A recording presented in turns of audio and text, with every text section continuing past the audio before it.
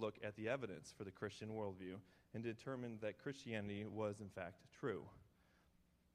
After becoming a Christ follower in 1996, Jim continued to take an evidential approach to truth as he examined the Christian worldview. He eventually earned a master's degree in theological studies from Golden Gate Baptist Theological Seminary. J. Warner also served as a youth pastor for several years, then planted a church in 2006. Along the way, he has created and built the PleaseConvinceMe.com website, blog, and podcast as a place to post and to talk about what he has discovered related to the evidence supporting Christianity. Jim has appeared on television and radio explaining the role that the evidence plays in the Christian definition of faith and defending the historicity of Jesus, the reliability of the Bible, and the truth of the Christian worldview. Jim speaks at churches, retreats, and camps as he seeks to help people become confident Christian case makers. Let's welcome J. Warner Wallace.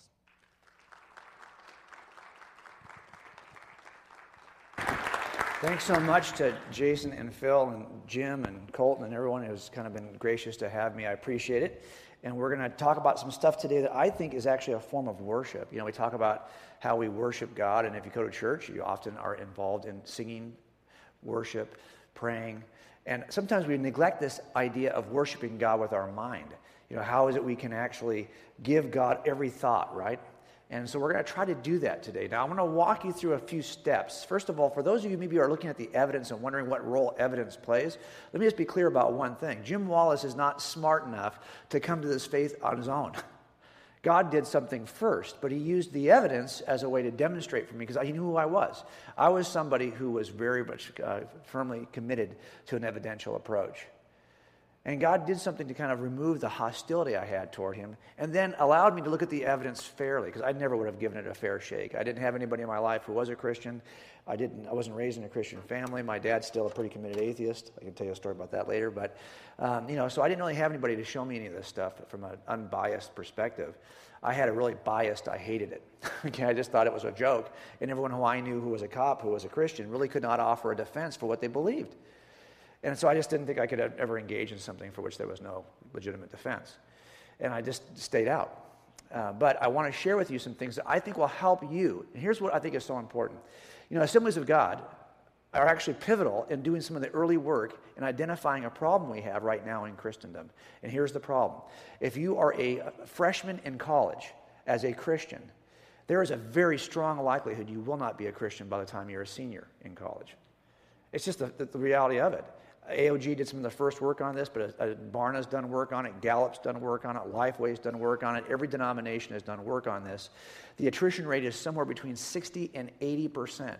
Lifeway says about a third will eventually come back to the church, but they don't come back for the right reason, if you ask me.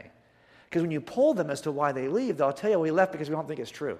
We don't think it's evidentially true. It doesn't make any sense to us. We like science. We are scientific people. It doesn't make any sense. There's no evidence for this. Now, when they come back to the church, I wish they would say, well, we did some work on this, we studied it, and we found out that it was true. That's not what they say. You know what they say why they came back? Why do you think they come back? Yes, they're raising their families now. And they want the community that the church provides. So they're leaving for one reason and coming back for another. That troubles me.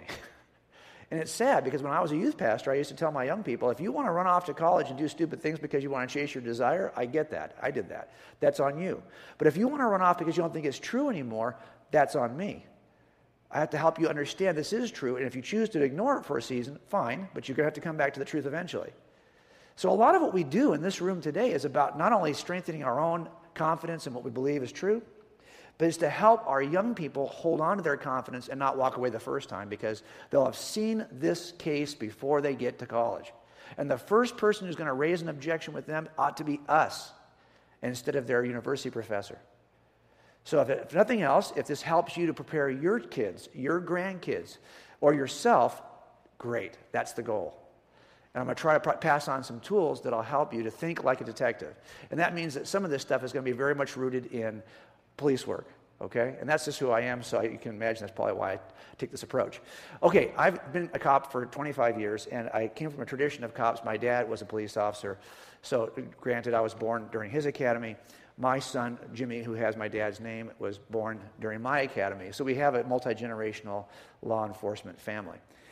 And I didn't think I was probably necessarily going to become a police officer, although in high school I did toy with the idea. So here I am with my dad, graduating as an explorer. But I went through a period during the 80s when I chased my love of art, and I became a designer and then an architect. I got my master's degree at UCLA.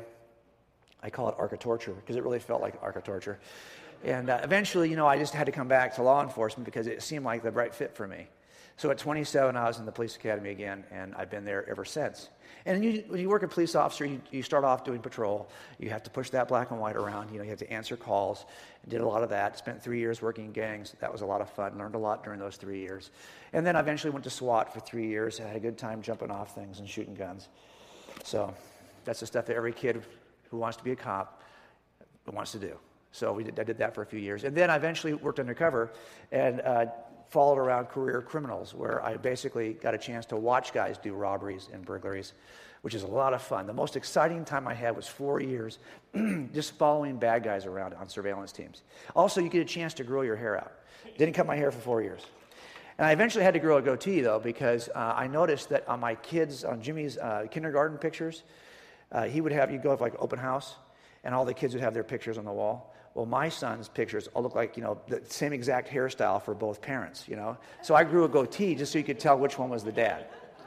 That helps. Okay, now I've been working homicides for about 15 years, and the last 12 I've been working really nothing but cold cases. And cold cases are homicides that are not solved. Every other kind of crime has a statute of limitations. If you do a burglary or a robbery and enough years go by, they can't come after you because it's expired. But homicides never close. They always stay open. There's no statute of limitations. So if we've got a case from 30 years ago, it's unsolved, we can go back after that guy. And my cases generally run from 1979 to about 1988. I have one case left that has to go to trial. It'll go to trial next year. It's from 1979. So these are old cases. And there's some similarities. We're going to use some tools that we learned in these cases we're going to use all day today. I'm going to help you put your hands around these tools. And these cases typically do get national attention, so we've been on Dateline 3 or 4 times. We've been on Fox, and we've been on Court TV. These are cases that are interesting because they're so old. And people think that that's, everyone loves cold case for some reason. We never watch those shows, okay, just so you know, because nothing on the shows seems like it's accurate enough to be realistic to us. But I understand they're entertaining. As a matter of fact, I had one on last night. I was just surfing before I went to bed. Sure enough, cold case was on ION. I don't have cable at home. But there's a channel called ION that has cold case on it. And so here I am sitting, I'm thinking, how stupid am I right now? I need to go to bed, and I'm watching cold case. Like, I don't know what's going to happen. I don't know how these things turn out. But it is kind of neat to see. Anyway, never mind. So now I get a chance to kind of go around the country. I didn't get saved until I was 35, and I share these principles with all of you, trying to help you learn some of these principles and apply them to the Christian worldview. Now, this is my last day. I retired and then got hired back. So I'm only working part-time now, which is better. I get to come out to the Chicago area on weekends, right? So this is a lot better. But the last full day I had, full-time, was I told my sergeant, I said, hey, I want to get back in my uniform, which I hadn't put on in like 20 years, because it was really tight. And I said, I want to get back in a patrol car and just work a regular beat with my son, who works a patrol car. So we spent the entire day, mostly just drinking Monsters right here to try to stay awake. And handling all these ridiculous calls that we typically get. And he was telling me, hey, we need to get involved in some kind of a shooting today. I'm thinking, dude, I'm in my last day of employment.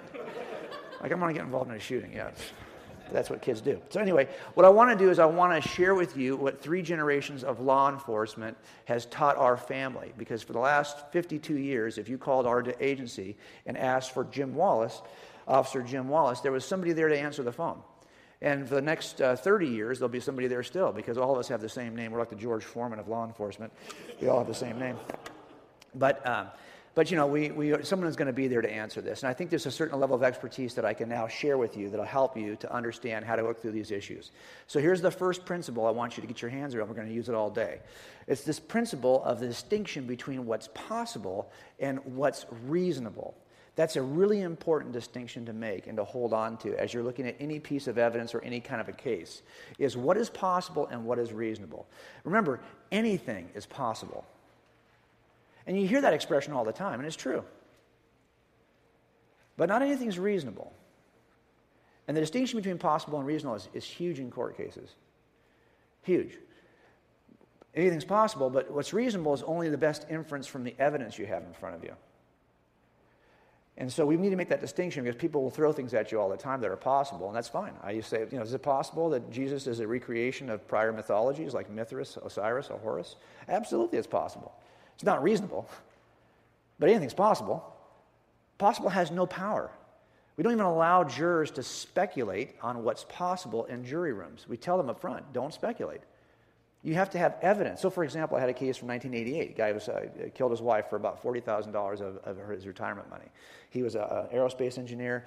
He divorced his wife. He had $800,000 in his retirement. She wanted $40,000. Not too much, I don't think, right, for being married 25 years? He didn't want to give her the $40,000. So she managed to figure out a way to work it into the sale of the house. So when the house sold, she was going to get her $40,000 extra up front. And so she managed to get a judge to sign this. Great.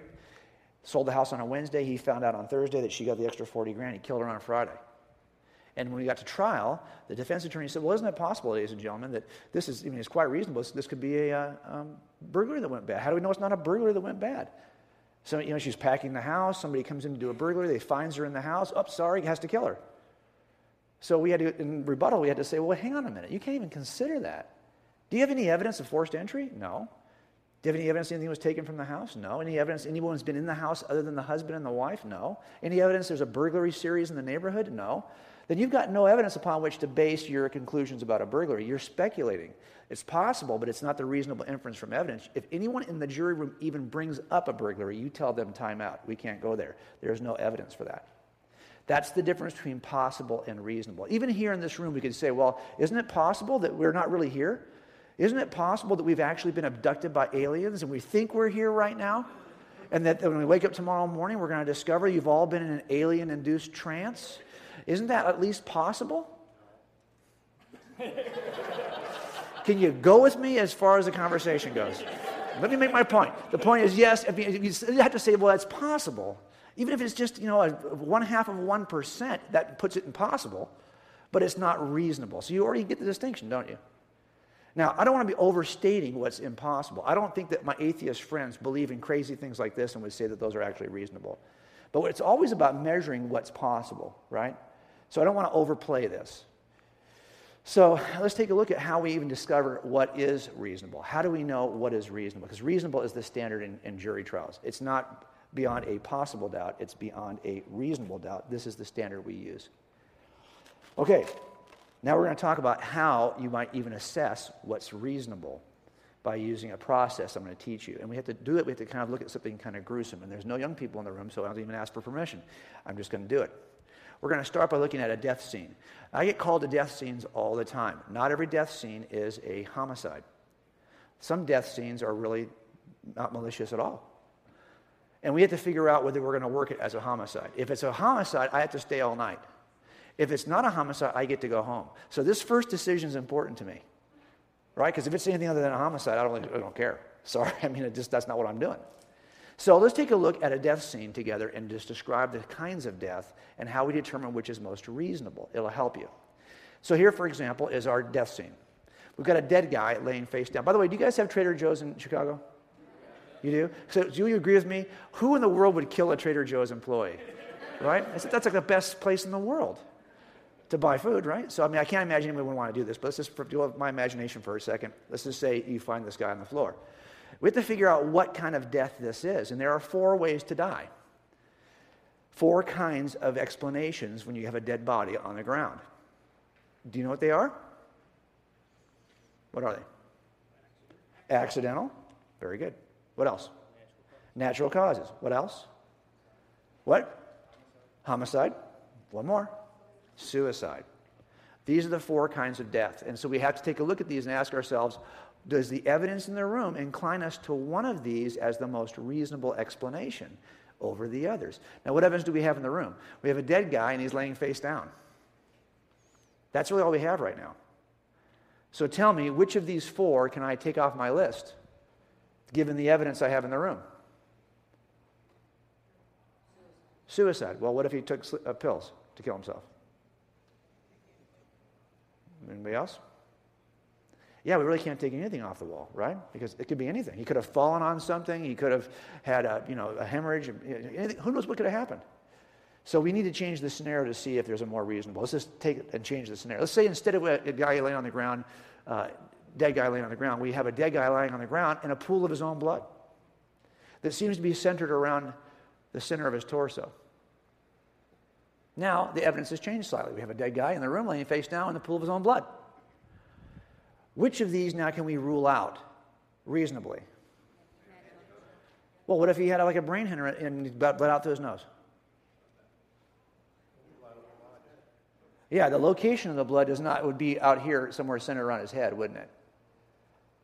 This blood is centered around his torso. What's the natural opening you have in your torso? Looks like your belly button's really loose. But other than that, what do you really have in your torso you could bleed out from?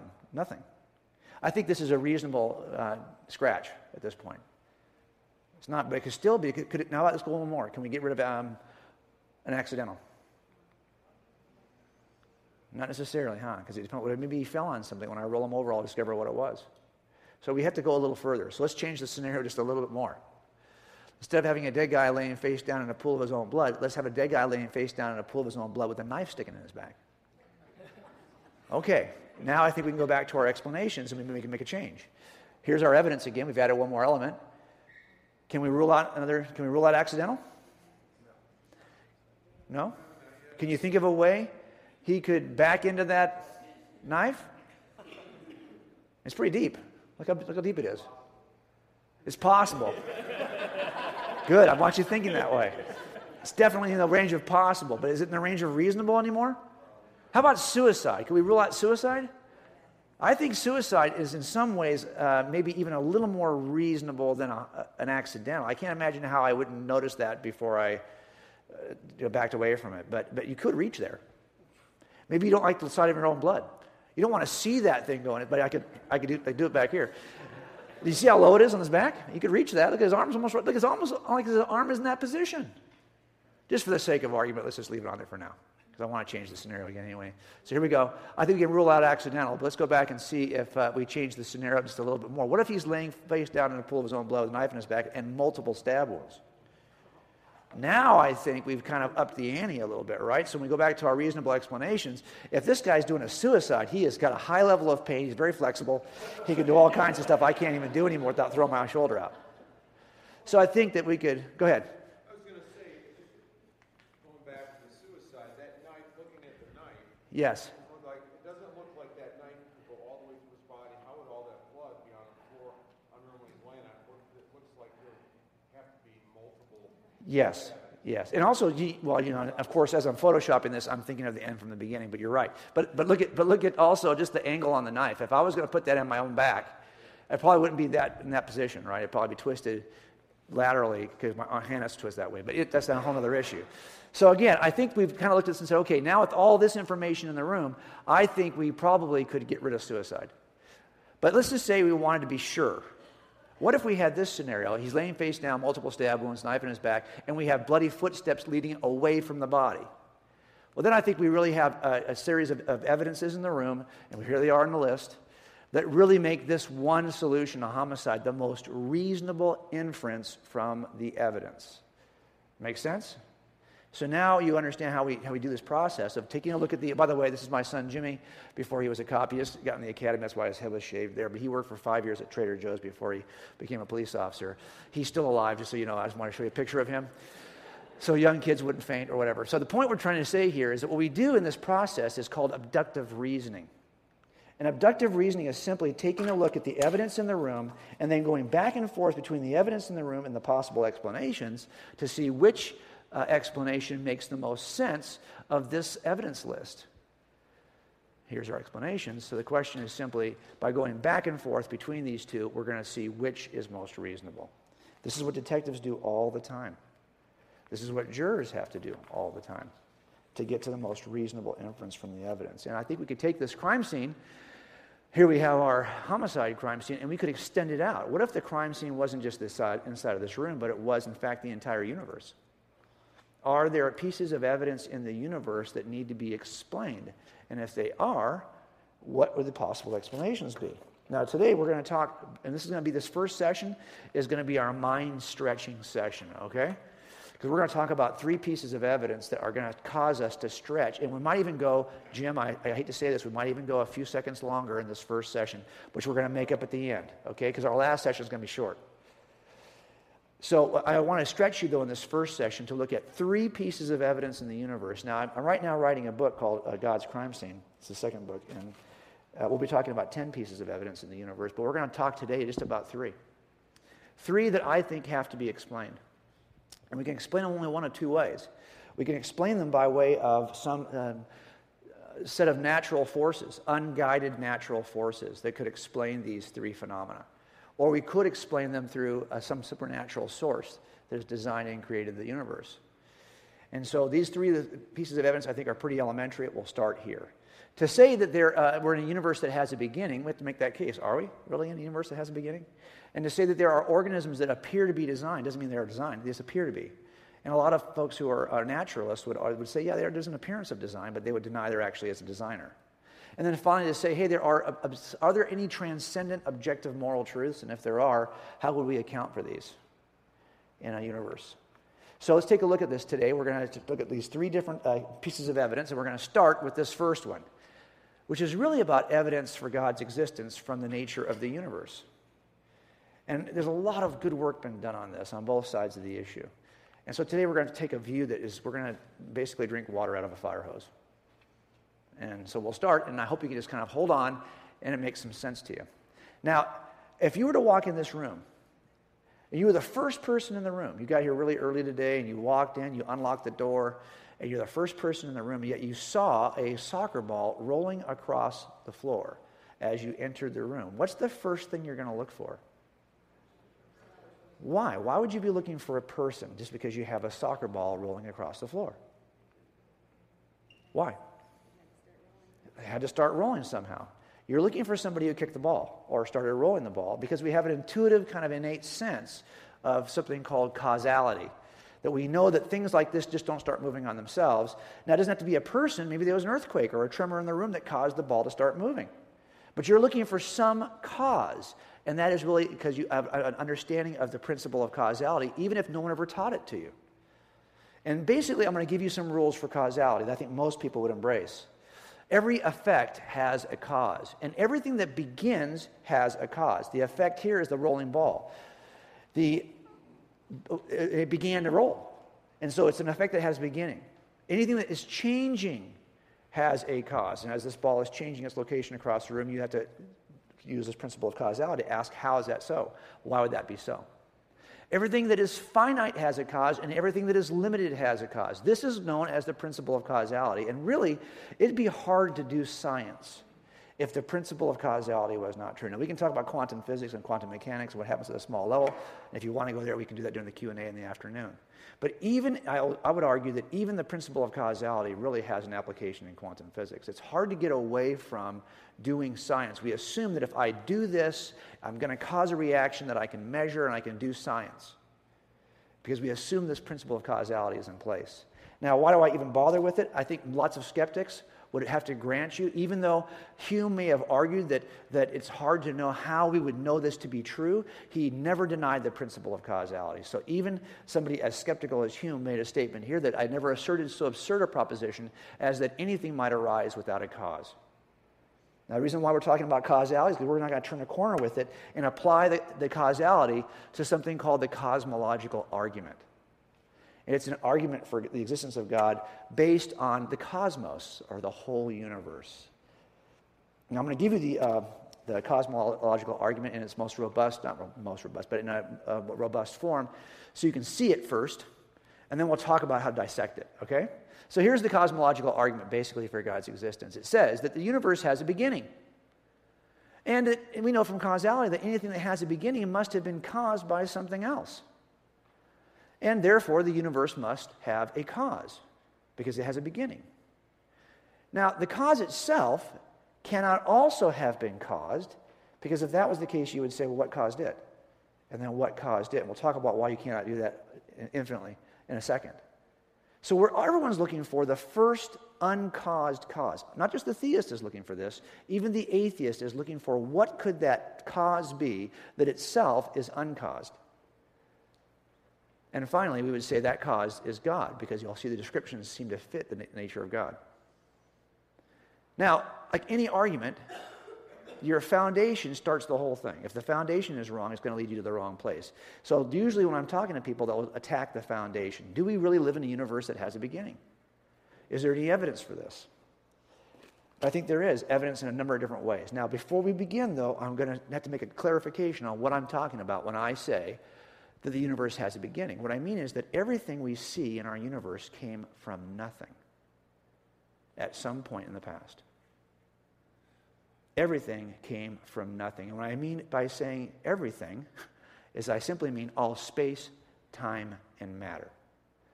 Everything we consider in the natural world came from nothing at a point in the past. This definition of nothing is important. You'll see why in a minute. But this is the argument we're making, is that everything came from nothing. Now let's just take a look at that argument for a second. I'm going to introduce something that most of us as Christians would say, no. Big Bang theory? A lot of Christians reject the Big Bang theory because they tie with it other principles. And I understand that. There's a big thing about the Big Bang, though, that I want us to get our hands around.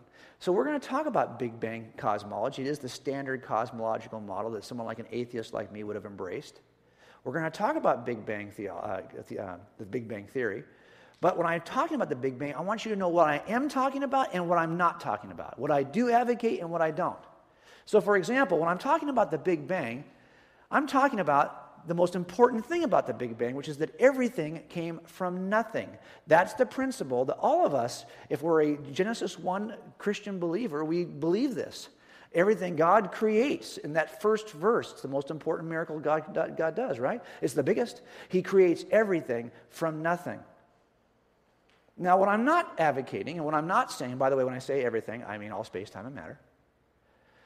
But to say that I am going to camp on this issue related to Big Bang cosmology does not mean that I'm advocating for any other particular views, like, for example, the theory of evolution. If you've got a theory about how life changes over time, that's another discussion. You can accept this big thing about the Big Bang and reject evolution altogether. You can reject an unguided process of change over time through natural selection, yet still accept that everything came from nothing.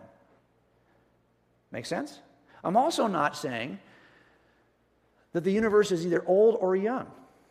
If you are, there's going to be Christians in every group I talk to that are divided on this issue. How old is the universe? How many days are? That's another debate. We're not going to have that debate here today. There's no point in it. The point that we all agree on, though, is that everything came from nothing. How long ago it happened, that's another debate. So this discussion does not lock us into a certain age of the earth or a certain age of the universe or into evolution. The Big Bang is going to argue for one thing more important than anything else. Everything came from nothing at some point in the past. How far in the past? Another argument. The fact that it came from nothing, that actually makes sense. And it makes sense evidentially, and it makes sense theologically from a Christian worldview. So again, what I'm arguing for when it comes to the Big Bang is not for any of those things. It's simply for one big thing. Everything came from nothing. That's it. No more, no less. Are we on the same page? Because I've been at groups where you can't even have this discussion because once they hear Big Bang, it's like they're done. They're out. I get that. I'm sensitive to that. But if you understand what Big Bang cosmology teaches, I'll bet you're going to think twice about it. Because the thing about a Big Bang is that if this Big Bang actually occurred, we have to ask what's the most reasonable explanation for who banged it. The problem, of course, is that Big Bang requires a Big Banger. And so we're going to have to actually figure out what that Big Banger looks like. Now, we're going to talk about it from a purely evidential perspective right now and from a philosophical perspective before we even get into Scripture. So we'll talk about it first is, does the world look a certain way? And God, guess what? What a crazy thing. We have ancient Scripture that actually confirms all of this before anybody even knew it. That's what we're going to talk about today. So let's take a look at some of the evidence for the beginning of the universe. Big Bang evidence. This guy's work is really still pretty foundational, as though many years have passed by since he wrote this book. Really, he still has encapsulated the major thinking on this, so I'm going to use it as a guide. There are 4 pieces of evidence for the beginning of the universe that are hard for any of us to get around, whether you're a theist or an atheist. The first is the second law of thermodynamics. Now, you didn't come to this, I'm sure, thinking, oh my gosh, I did really to think about the second law of thermodynamics. This is going to be so boring. We'll go really fast. This idea here, though, is that you have entropy, the increased entropy. While the quantity of energy within a closed, isolated system, and of course we'll talk about whether the universe is that or not, remains the same, the amount of usable energy deteriorates gradually over time. And this is really, usable energy is irretrievably lost, disorganization, randomness, and chaos increase. Now look, there's really hard for me to kind of give you a simple way to get your hands about this, but I think you have an intuitive sense that this is true because you see it in our own world. We see it all the time, the usable energy, that we see me moving from organization toward disorganization. And so whether you can try to analogize it in any, with young people, you try to make it even simpler. But from our perspective, we know that the usable energy in the universe is becoming less and less. Entropy is increasing. Entropy is increasing. Now, the question we have, of course, is, if this is the case, why do we have any energy left at all? It's almost as though if you were to walk into a room and see this wind-up toy, right? And this wind-up toy is still running. It hasn't run down all the way. You would suspect there was probably somebody in the room who wound it up pretty recently. You wouldn't say, well, maybe somebody wound it up last week or last month or 5 years ago, because it would have been run out by now, right? If the universe is infinitely old, why do we have any wind-up left in the toy? Shouldn't it have all wound out by now? Now, unless, of course, there's a beginning to the universe and the energy is still winding out, that would explain why we still see energy winding out today. Does that make sense? So the second law of thermodynamics is actually an evidence for a beginning to a universe that was once tightly wound and is now winding down, to make it the simplest possible analogy. But there's another piece of evidence I think is also equally powerful, and that's the expansion of the universe. It's kind of hard to deny that we see expansion in the universe. It was predicted mathematically first by some great thinkers in the early part of the 20th century, and then it was observed by a guy named Edwin Hubble, who in his telescope, if you're familiar with it, observed something he was predicted before him, but he actually made observations that confirmed it. So he gets all the credit, right? That's the way it always works. If you're going to invent something, you want to be the guy who makes it popular.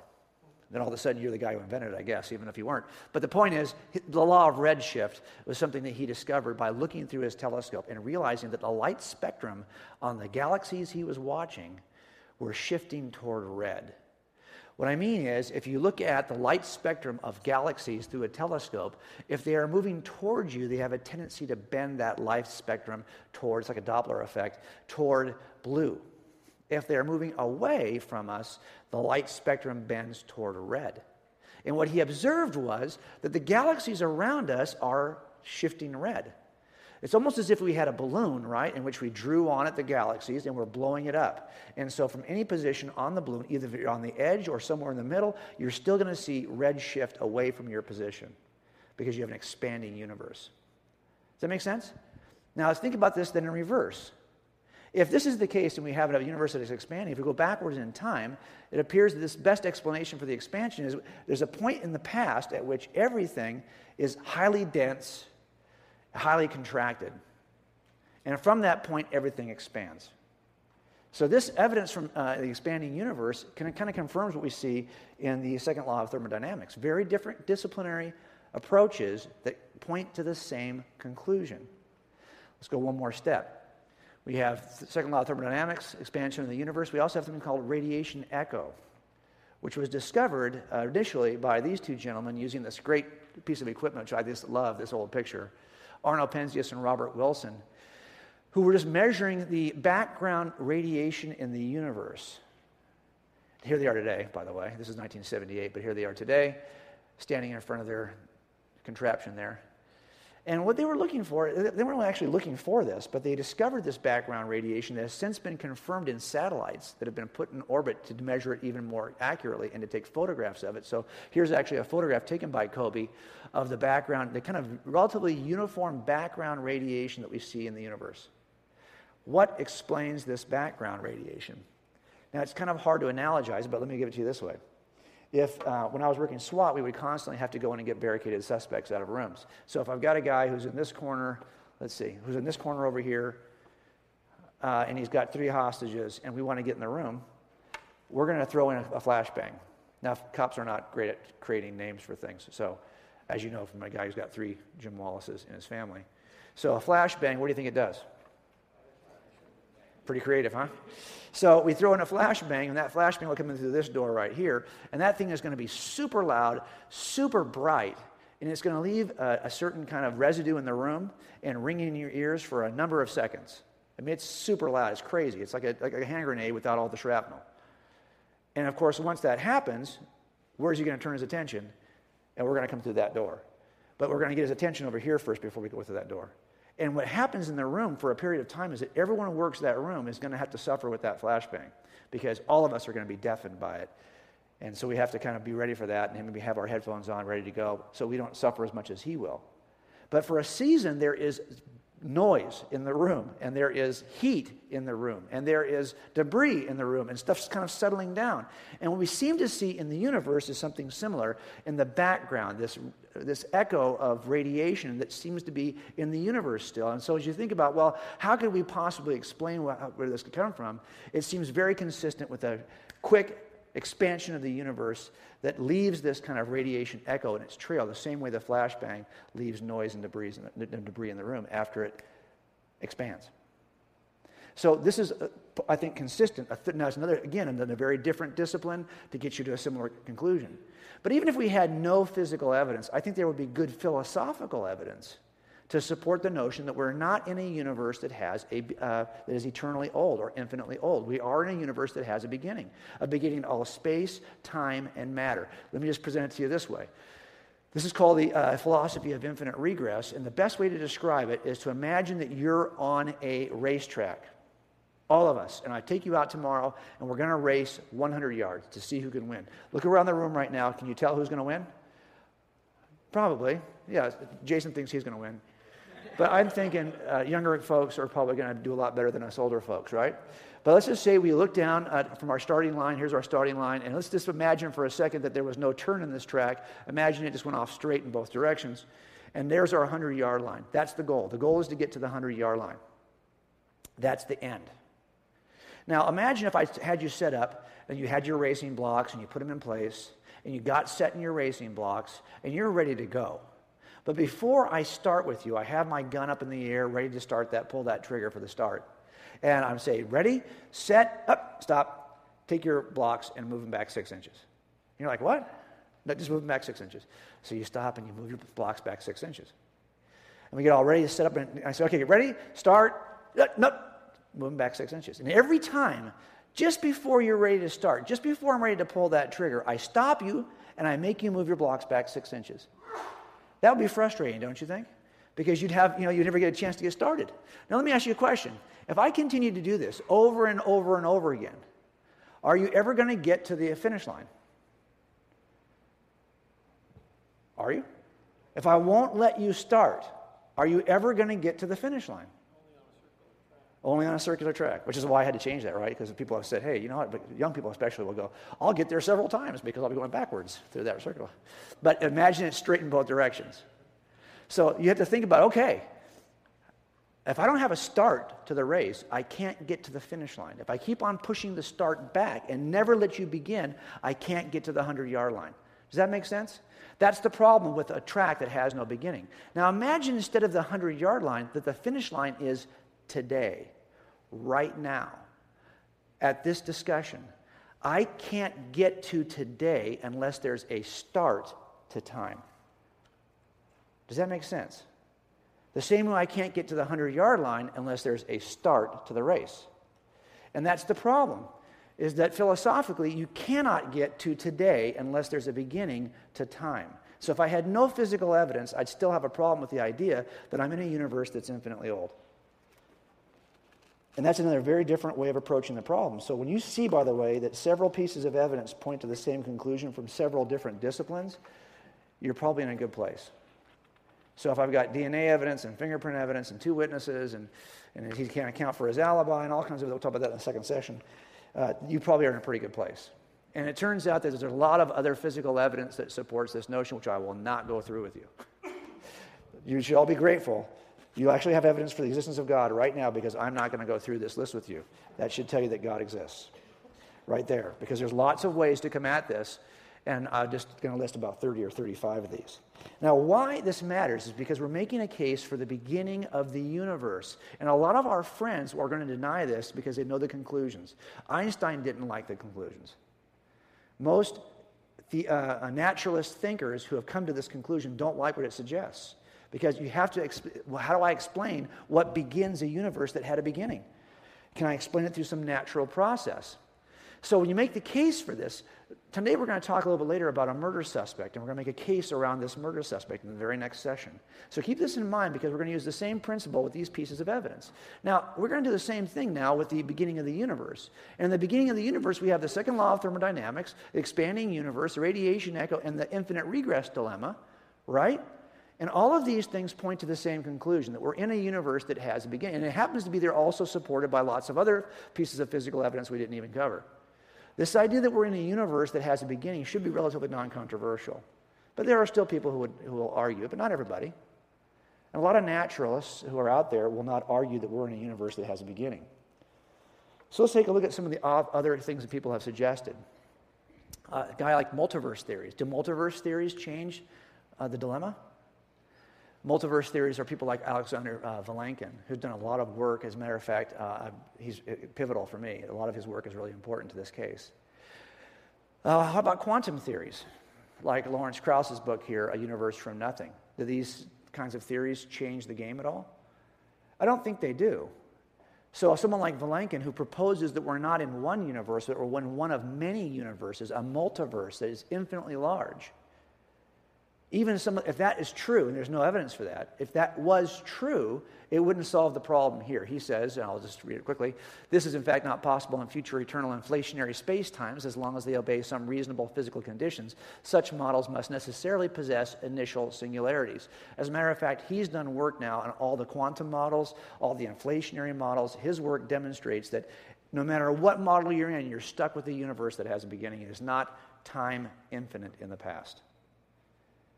And how about this guy here, Lawrence Krauss? This guy argues that, yes, you can get something from nothing. He was on Stephen Colbert, and he did this interview with Stephen Colbert. I thought it was really funny. He cheats in this interview. I want to see if you see it, okay? Because Colbert's like, you can get something from nothing?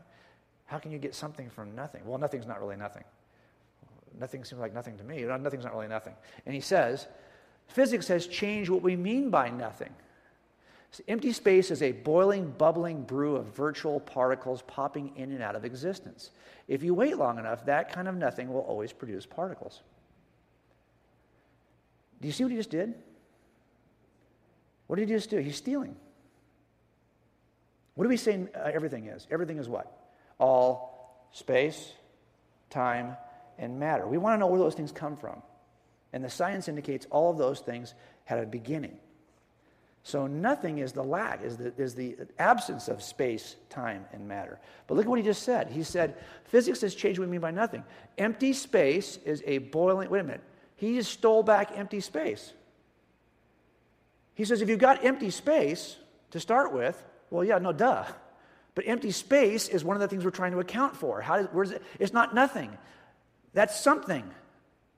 And he says, if you wait long enough, now he stole time. So yeah, if you've got space and time, you can maybe get matter. But the problem is, where does space and time come from?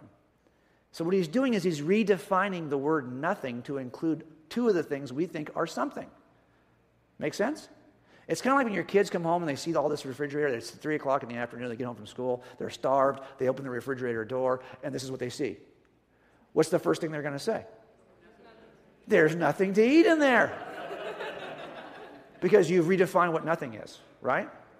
So it's kind of, that's the problem we have here, is we have somebody who doesn't like what nothing implies, so therefore he's redefined it. Let's go back to our cosmological argument for a second. Here we are. Here's the argument. The universe has a beginning. Anything that has a beginning must have been caused by something else. Therefore, the universe must have a cause, and this cause must be eternal and uncaused. The cause is God. Now, one of the questions people will sometimes say is, well, wait a minute. Okay, I might give you this, but how do you get here? Why would you say that cause is God? Well, I think if we examine the attributes of what this cause could be, it leaves us with a few other conclusions. Take a look at what we're talking about. We're saying that the cause of the universe is itself uncaused. Because if it has a cause, we have that infinite regress problem, right? You're going to ask for the cause of that thing. All of us want to know what is the first thing that is uncaused, that somehow lies outside of space, time, and matter and is powerful enough to have initiated everything.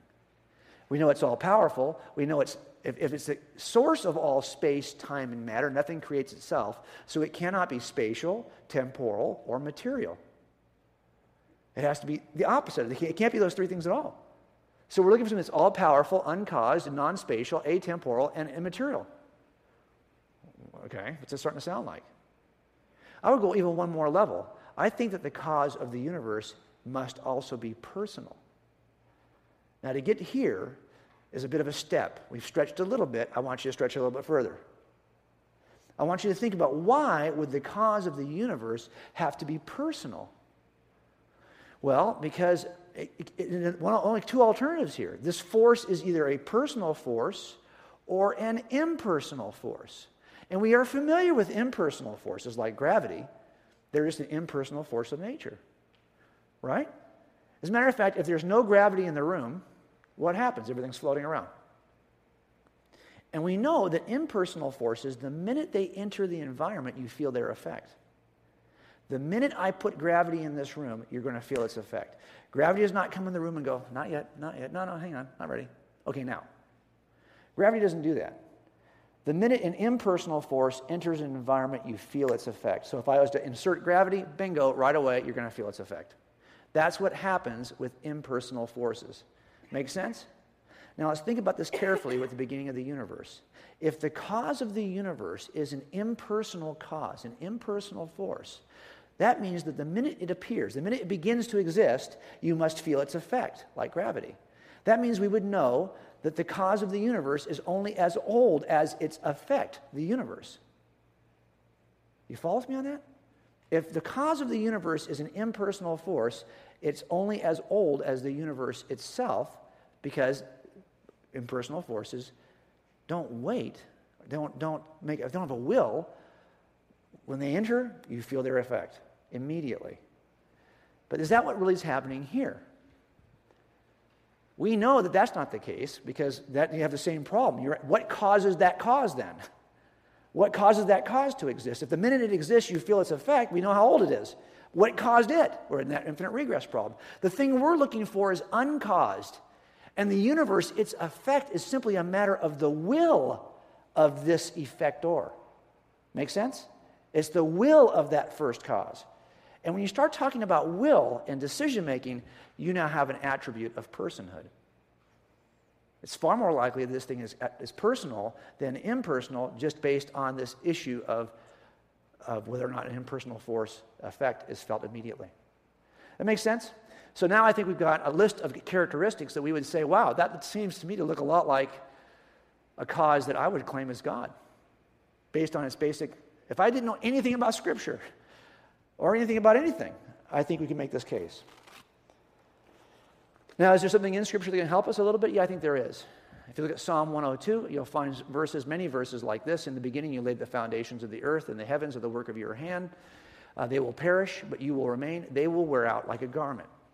Do you see one of the principles we talked about in this verse? What is it saying right here?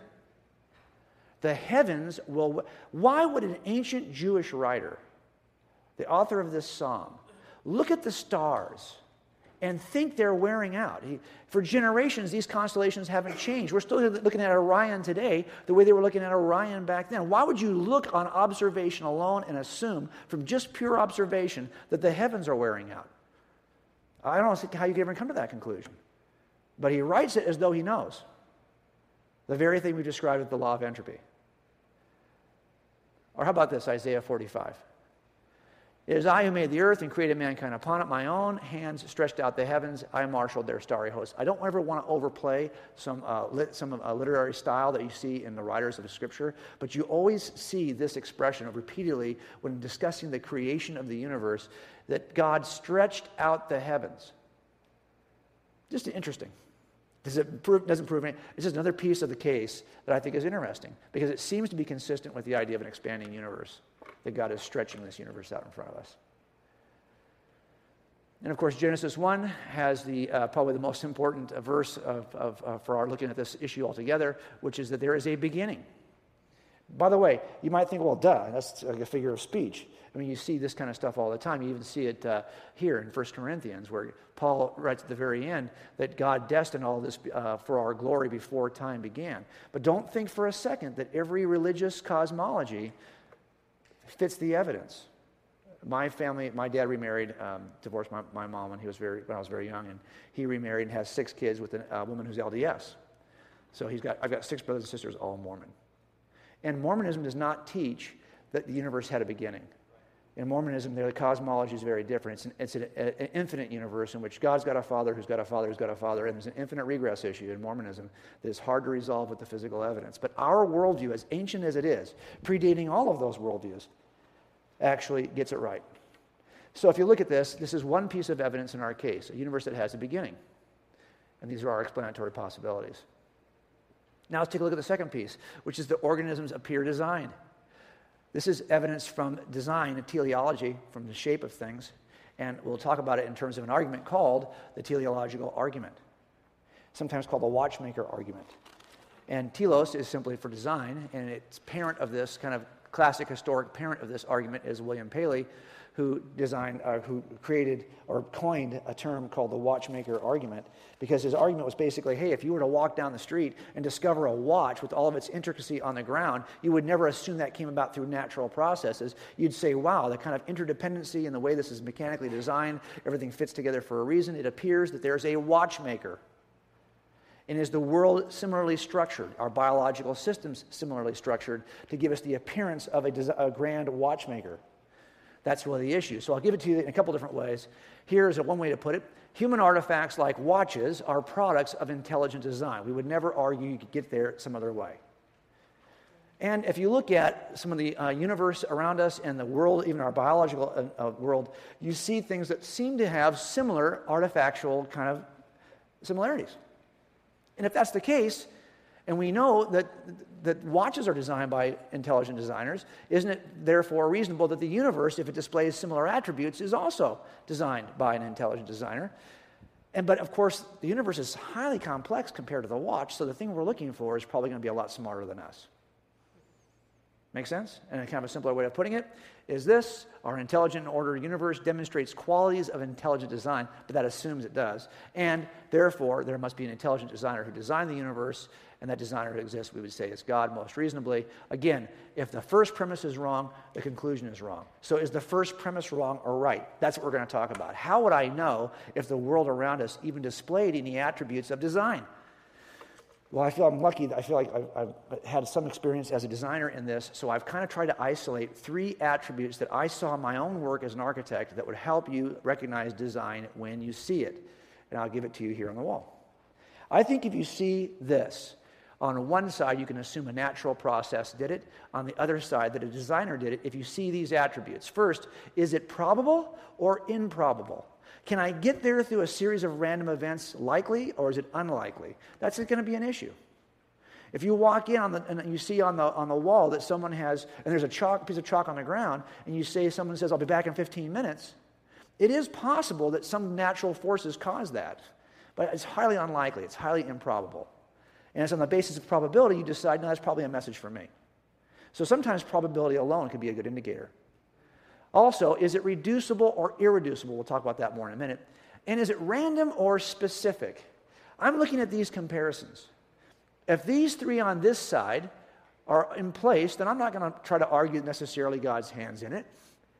But if they're improbably, irreducible, and specific, then I think we do have a designer involved. And let me give you examples of these 3 things. We'll start with this issue of probability. I want you to remember that when Darwin, for example, was looking at the intricacies of the single cell, he would call it the simple cell. In most of his literature, he refers to it as the simple cell. But I want you to think about that for a minute. Is it really that simple? Of course, when you're looking at it the way he was looking at it, it did appear to be pretty simple under the kinds of magnification he could get at. So looking at it under simple magnification, that cell looks like it's not much to it. It just kind of sits there. And it looks rather simple. And if that's the case, you might get to simple things with a high level of probability. If, on the other hand, you can get in tighter and see what's really happening at the molecular level, and you discover that it's not simple, then I think it's less probable you can get there, right? So if it's got some complexity, I think it's less likely that some evolutionary process can get you there, especially given the time we're talking about.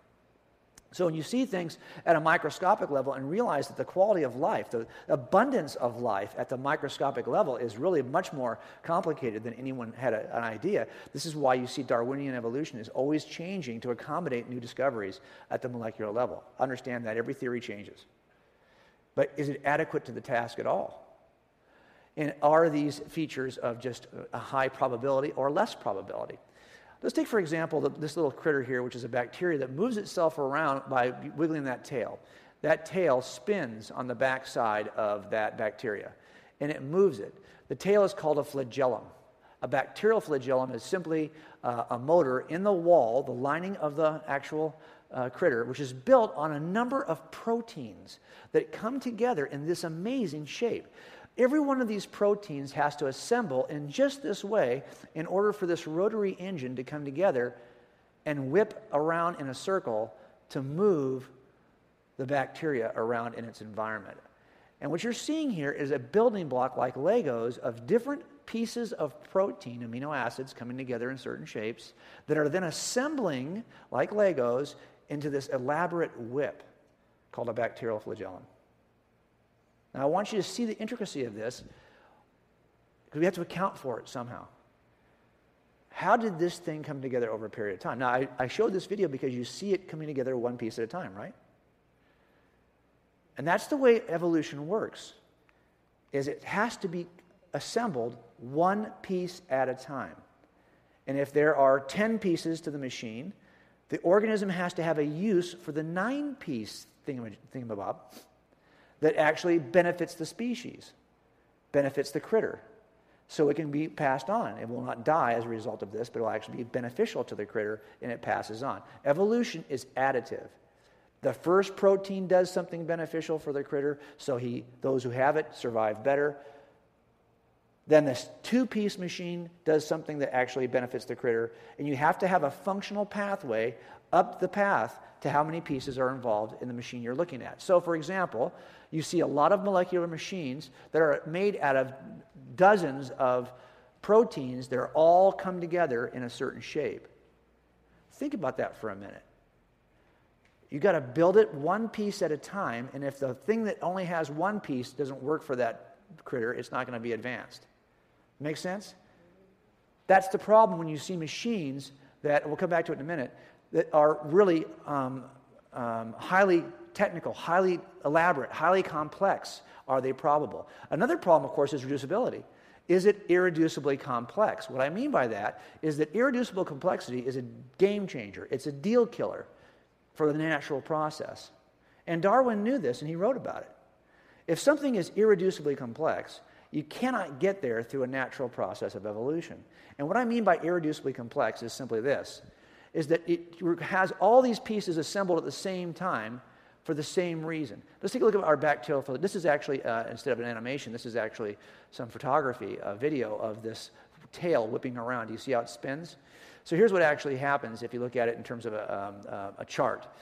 You have this flagellum motor, it's like a rotary motor from Mazda that's built into the wall of the bacteria. It spins right here and causes this tail to whip around, and that's what motivates it. By the way, it can stop immediately, change direction. It can put a bend in the tail to have it, so it's very directional. It's not just random.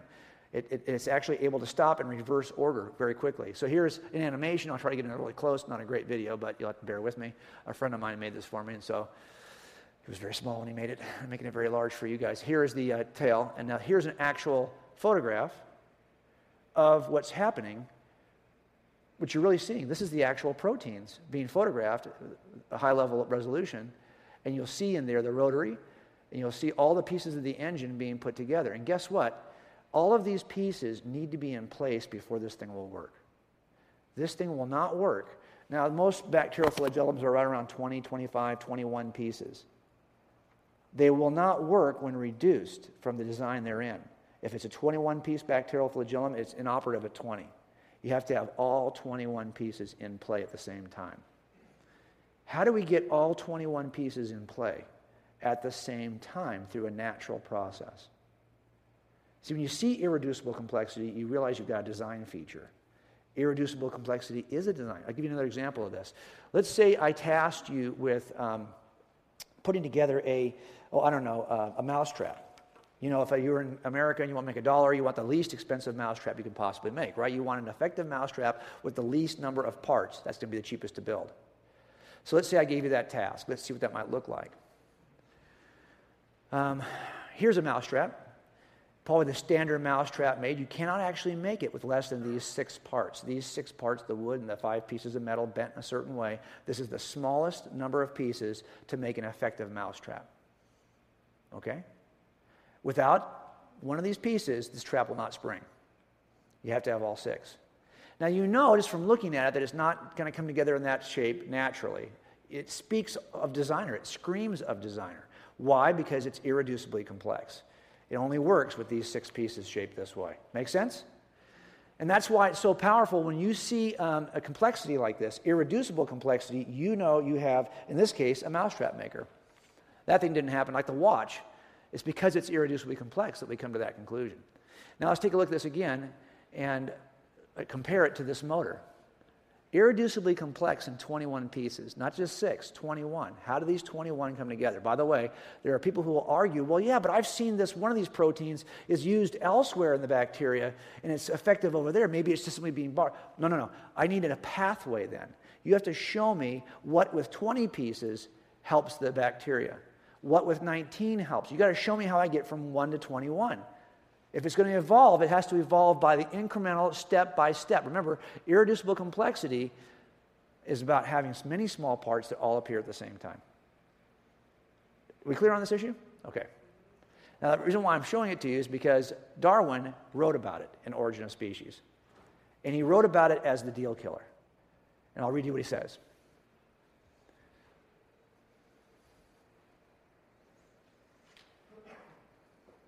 I'll eventually read you what he says. If it could be demonstrated that any complex organ existed which could not possibly have been formed by numerous, successive, slight modifications, my theory would absolutely break down. And so when we see a piece of equipment at the molecular level that cannot be built on many successive small pieces, we at least know that it's not reasonable that that piece came from natural sources. It's too irreducibly complex. Last one, is it random or is it specific? This is where most of us have an intuitive sense we recognize when we see design. So let me give you an example of this. When I say specific, what I mean is special. This is kind of the textbook definition. Special, distinct, unique, particularly fitted to a use or purpose, resembles other distinctly designed objects. We know when we see design. We don't think about it, well, let's talk about its probability. Let's talk about whether it's random. No, we just know. And how do we know? Because we recognize other designs in it. Now, one of the biggest problems we have for naturalism is this issue of DNA. Where does DNA come from? What is DNA? It turns out DNA is information. And if DNA is information, we've got to explain where that could come from. Make sense? It's specific information. So, for example, a great thinker on this who's written a lot talks about this DNA. If you're not familiar with DNA, I'll give you a little quick brief refresher. This strand of DNA is made up of nucleotides. The nucleotides, there's 4 kinds of nucleotides. And these 4 nucleotides are actually language. They are in a certain order. It's a very long string. For each organism, it's either longer or shorter. The nucleotides are A, C, T, G. And when they come together in DNA in a particular order, it's like language. In the DNA, language is instructing that molecular machine how to form. If we're wondering, how do those pieces come together in that bacterial flagellum? Well, the DNA instructs that process. They are in that order because the DNA has told it to be so. It's information that instructs and is decoded and then made real. It's information. Well, how do we get information in DNA? Where does that come from? Can that come from a naturalistic process? That's the question. As a matter of fact, let's take a look at this through Stephen C. Meyer, who wrote a great book called Signature in the Cell. This guy's really smart. He's got a new book out right now that's doing fabulous in the New York Times called Darwin's Doubt. But this book was a wonderful book. Really thick, hard read. There's a great money line in it, though. I'll give you the money line. Here it is. There isn't a single example anywhere in the history of the universe in which information came from anything other than an intelligent source. If you see information, you know it had to have an intelligent source. We cannot get to information randomly. Information comes from an intelligent source. Let me give you an example of this. Let's say I've got a dog. How many of you guys have got dogs? Raise your hand if you have a dog. Not as good as my dog, sorry. I have a corgi named Bailey, which is the best dog I've ever owned. I've owned a lot of dogs. This dog is the best. I'll have corgis from this point forward. Corgis are really smart, really sweet, happy dogs. But if I put Bailey on my computer and let her type, she's not going to type much I can understand. This is probably what it's going to look like. As smart as she is, that's not information. You know why it's not information? Because I could ask you, what is she saying? What's Bailey trying to tell me? Don't know. Information has to be both coded and decoded. There's no message from Bailey when she bangs on my keyboard or she walks across my keyboard. So this is not information. It's just random characters. What if I could teach her, though, to be really focused and maybe just repeat the TH space, TH space, TH space over and over again? Would that be considered information? No. A simple way to determine it is, what is she trying to tell us?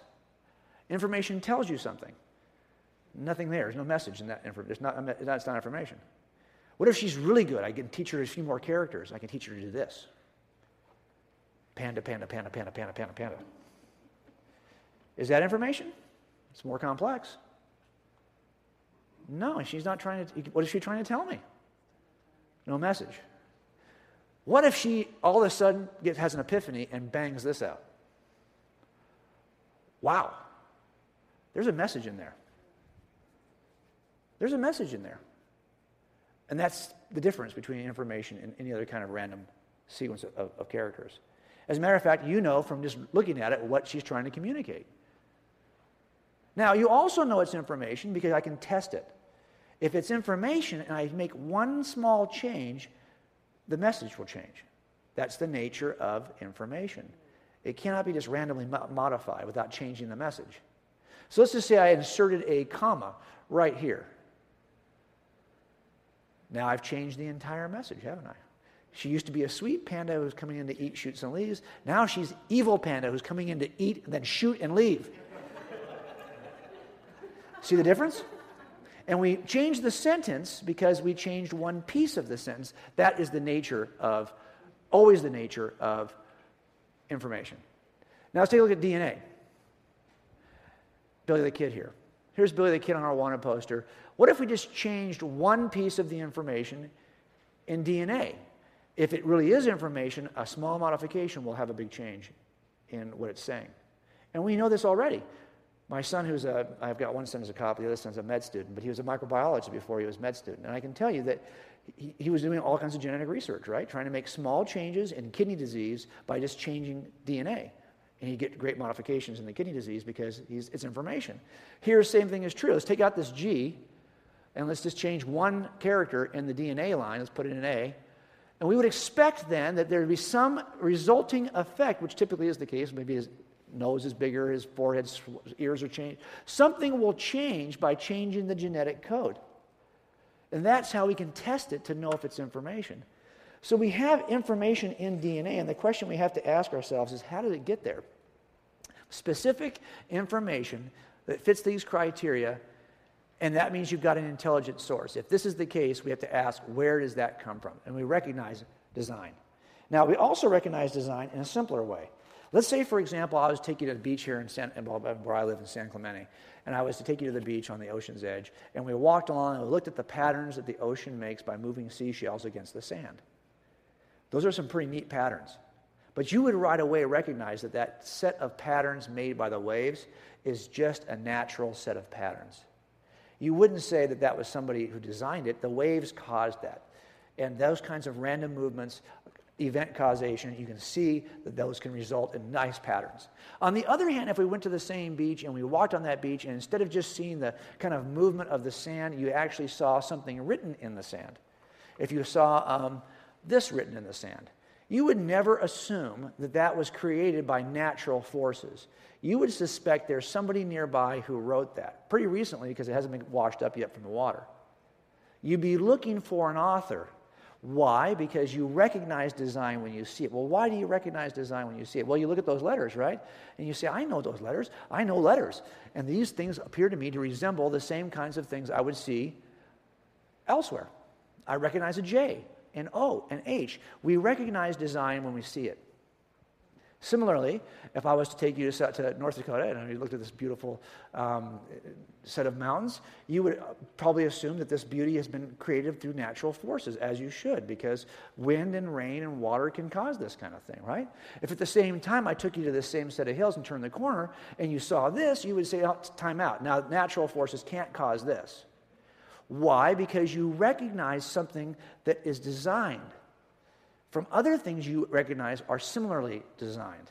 So as you look at these faces and you say, wow, it's not only just that it's Lincoln's face, it's that it's Lincoln's face in that same pose we always see Lincoln in, right? I mean, you never see Lincoln crying or, picking his nose. You never see any of that kind of stuff, right? You always see that one view of Lincoln. So when you see it, you recognize it. You say, okay, I recognize that. I've seen it elsewhere. And we recognize the design feature. Does that make sense? So we recognize design when we see it. Now let's go back one more time. Let's take a look at this bacterial flagellum motor. This motor is spinning around, and we could ignore it, or we could say, wow, I recognize that.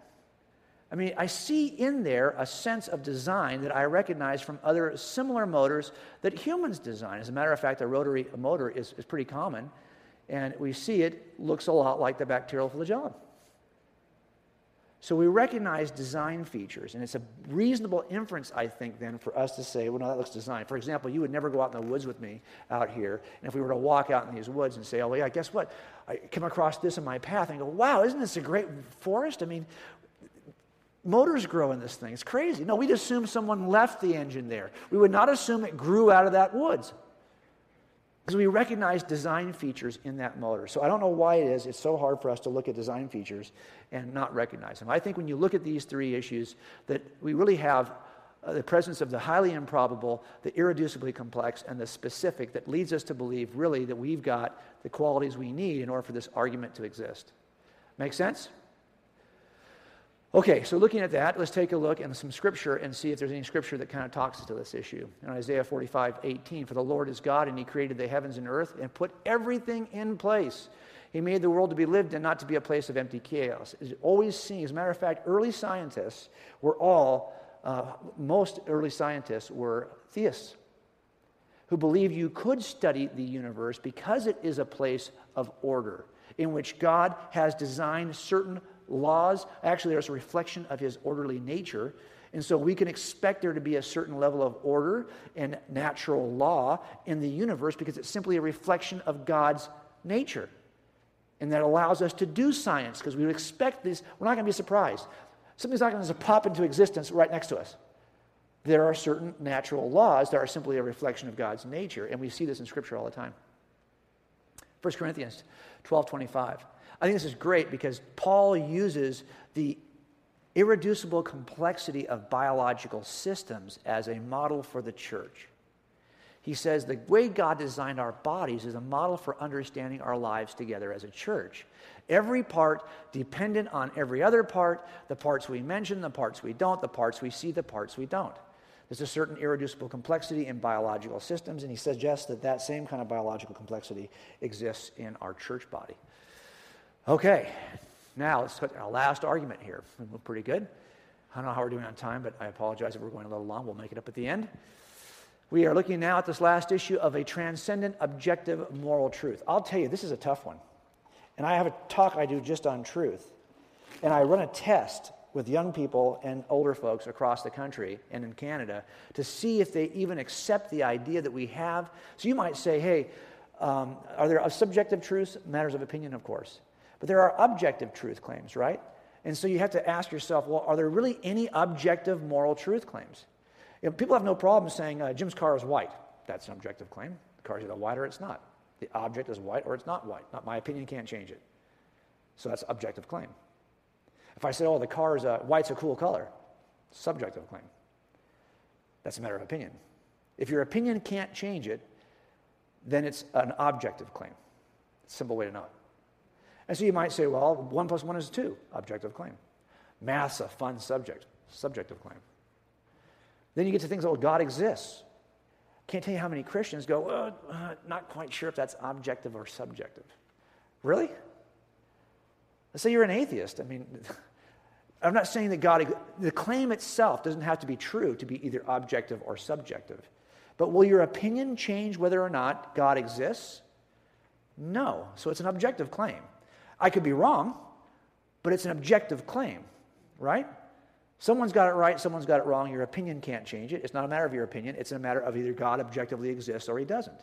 But then you get to issues like premarital sex is wrong. And nobody wants to argue that, nobody even wants to make a claim that this is objective. Everyone wants to argue that it's subjective. You'd be amazed at how that happens. So the question we have to ask ourselves is, are there really any objective moral claims that transcend us? And this is what's called the axiological argument. And it goes something like this. Axiology, it comes from the axiology, which is study of values or mores or laws. And the argument sounds something like this. First premise, there is an objective, transcendent moral law that transcends all of us and is objectively true. Second premise, every law has to have a lawgiver. So, the question then becomes, therefore, there's an objective, transcendent lawgiver. But who could that be? What could transcend all of us and be the source of law other than God himself? Simple argument. Again, it's based on its foundation. If the foundation is wrong, the conclusion is wrong. So most people will attack the foundation. Foundation is that there's an objective moral law. This is a hard sell for a lot of people. And they'll say, even you Christians don't believe in an objective moral law. Let me ask you guys a question. And this is where we kind of have to really think through this issue. Is it ever okay to kill someone? Is this an objective law? Is this an objective moral law? I think we're going to divide pretty quickly right here in this room, right? Every room divides this way, don't feel bad. But is this an objective moral law? Killing is never okay. Does the Bible teach that killing is never okay? Are there any exceptions in the Old Testament for killing? We call them in California justifiable homicides. There are some homicides you can do in California. I will not come after you for those. They're not triable. They're not punishable. They are justified homicides. What are they? Do you know? Self-defense. It's also right straight from Scripture. Well, that's true. Capital punishment, the authority of capital. But it's as a citizen, if you knew, as a citizen, you have the authority to do capital punishment. So, but you do have authority to do other kinds of killing that we would call justified homicide. One would be in self-defense. The other big one is when you have to save the life of an innocent.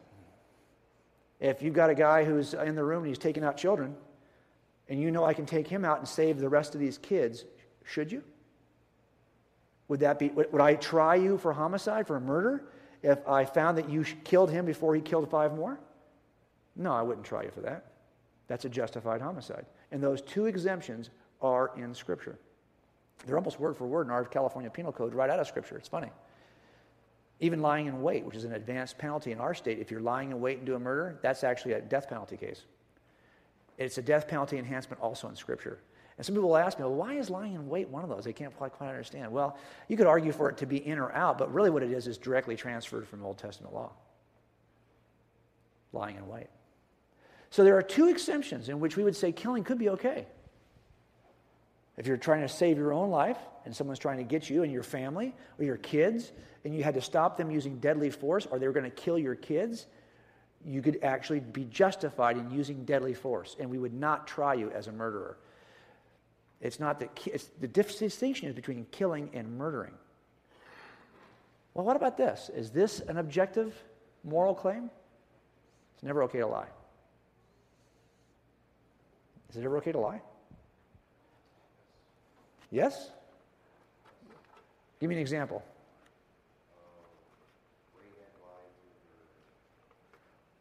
Rahab. Yeah, Rahab lied, and she protected. Now, what was her justification for lying? Turns out it's always the same two justifications, isn't it? It always defaults back in Scripture to saving the life of an innocent or saving your own life. When you've got a hostile aggressor who is unjustified in his attack, you can use deadly force to stop that attack. Lying is the same way. What about this, though? Is it ever okay to steal? Let's do a little Jack Bauer 24 thing. Let's say I can steal the code that is going to be used by the terrorist to kill 1 million people. Should I steal it? I mean, it's sitting right there on the table. I